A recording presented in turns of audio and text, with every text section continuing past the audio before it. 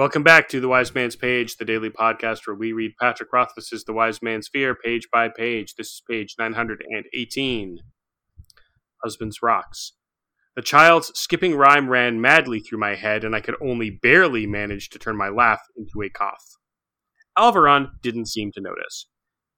As always, I trust to your discretion.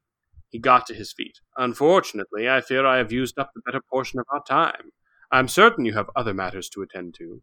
Shall we meet tomorrow to discuss the Emir? Second bell? I had risen to my feet with the mayor. If it please your grace, I have another matter that warrants some discussion. He gave me a serious look. I trust this is an important matter. Most urgent, your grace, I said nervously. It should not wait another day. I would have mentioned it sooner, but had we both privacy and time. Very well, he sat back down. What presses you so direly? Lerend, Meluan said with a slight reproach, it has passed the hour. Hyannis will be waiting. Let him wait, he said. Kvothe served me well in all regards. He does nothing lightly, and I ignore him only to my detriment. You flatter me, your grace. The matter is a grave one. I glanced at Meluan, and somewhat delicate as well. If your lady desires to leave, it might be for the best. If the matter is important, should I not stay? She asked archly. I gave the mayor a questioning look. Anything you wish to say to me, you can tell my lady wife, he said.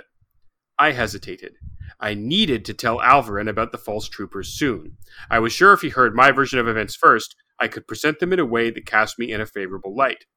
If word came through official channels first, he might not be willing to overlook the bald fact of the situation, that I had slaughtered 9 travelers of my own free will.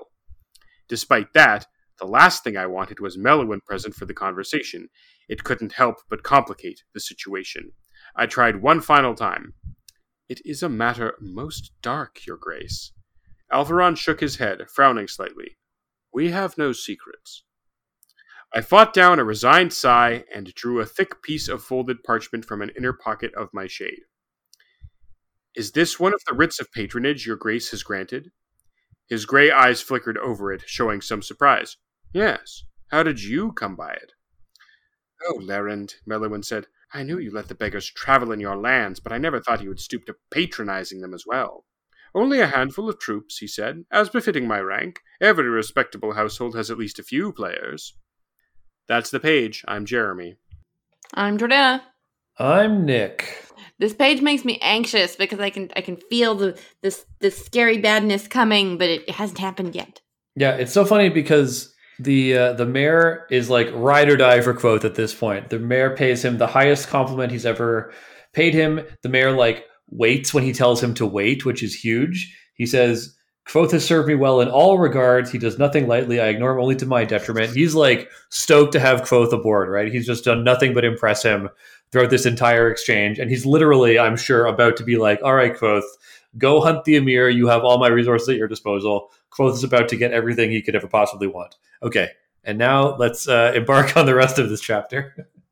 I mean, yes, but, I mean, it's sort of interesting to see the way this scene plays out because the dynamic between Kvothe, Meluan, and Lerend shifts a bunch in this scene about who's on his side and what he stands to gain, which I think is interesting.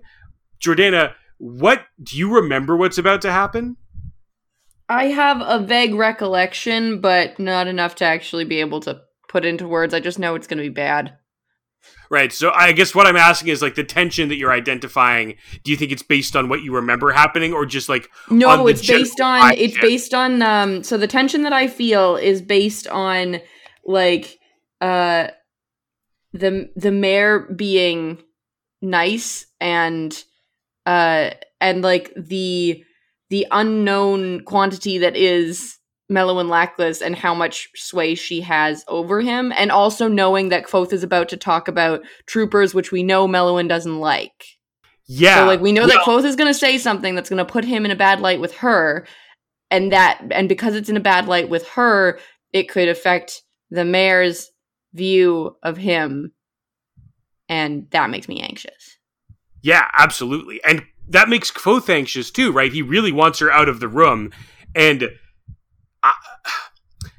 this is a really well-written moment, I think, because by the time Kvothe realizes that he can't get Meluan out of the room, it's also kind of too late for him to say, never mind, let's talk about it when I see you next. Yeah. Right?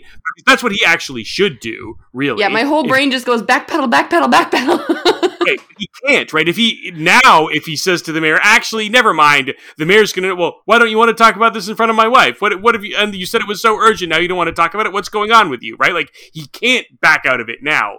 Yeah. And really, a friend of mine who is in therapy mentioned something their therapist told them, that like sometimes people have like a sort of anxious sense of urgency that isn't always real. Like if you have like an anxiety disorder or something, you might think that you absolutely have to talk about something right away when it's not actually urgent, and you like it's more about you like kind of soothing your anxiety than it is about actually like the thing actually being an urgent thing that needs to be solved right now. And I think that's I am so familiar with that thought. Yeah.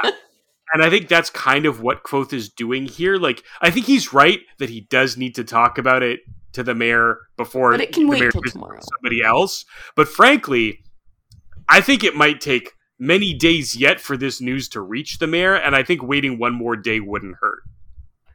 You know? So I'm thinking to myself in this scene, Kvothe, you just let it drop and talk to him about it when you see him next. But I also understand from Kvothe's perspective why he feels like he has to talk about it now. So it's a dramatically well-constructed scene because the tension comes from characters and their motivations in conflict. Yes. Let's also keep an eye on Meluan's reaction throughout, because she goes on an interesting journey too. Absolutely. That's part of what I was trying to get at earlier when I was talking about like the dynamic between them shifting. Like, yeah, her attitude to what Kvothe is saying definitely shifts several times over the next 2 or 3 pages. There's even a part of me that thinks like, Kvothe, just don't bring it up. You know? So that was me, but then I read ahead, and there's a line or two later that make it clear that this actually probably was the right thing to do. Maybe not at this exact moment, but we'll get there. I have come around on that. Who is Hyannis? Some guy. We don't know. The next appointment they have. Yeah. Unless, of course, that's like the real name of Brayden or something. Maybe we should be making a note. Maybe we should be attaching it to the yarn wall. Probably it's just some guy, right? Probably it doesn't matter. It's just some window dressing. Building. Yeah. Mm-hmm. Also, Jordana, it's when you have a butt that you put up on a big shelf, a tall shelf. Ah, yes. Jordana Hyannis, the fence sitter. But also it's pronounced hyannis, Jeremy. It sounds also like Hyannisport, which is where the Kennedys have their like summer home. Yeah, and it sounds like Hyannis Morissette, of course, the national treasure singer-songwriter from Canada. So that one was better than Susan Kvothe would. Listeners, don't be distracted by my co-host japes and caperings, because the thing I said was true. There's a letter today if you're done with your capers and japering. I suppose I am. Will there be salmon? Oh, actually, no, I'm not. Sorry, I had one more thing, which is that there's an interesting reveal on this page. We did not know that they had a writ of patronage from the mayor and that Kvothe took it from them. Did we not? No, we did not. Oh. Well, then that is important, because otherwise maybe that's why I thought he should just let it lie, because they're, if they're just some random troopers, who cares? But if they're under his explicit protection, that's different. Yeah, that is a reason to come clean. And that also is a reason to think that like someone might notice if they go missing, right? Like if they're under the mayor's protection and they're due to show up at his house for like the midwinter ball and then they don't show up, like questions are going to be asked. Also, Jordana, I want to acknowledge that was a good joke you made. Thank you. I refuse to acknowledge it, actually. On with the letter. This is also, Jordana, maybe the husband's locks refers to the fish on a bagel. Maybe. All right, good. Thank you. This is from Madsen, who writes, Amir Varan. Hi, pagers. On page 906, there was a discussion of mind viruses and whether or not Kvothe has reason to believe the mayor might know something about the Emir before Kvothe broaches the subject.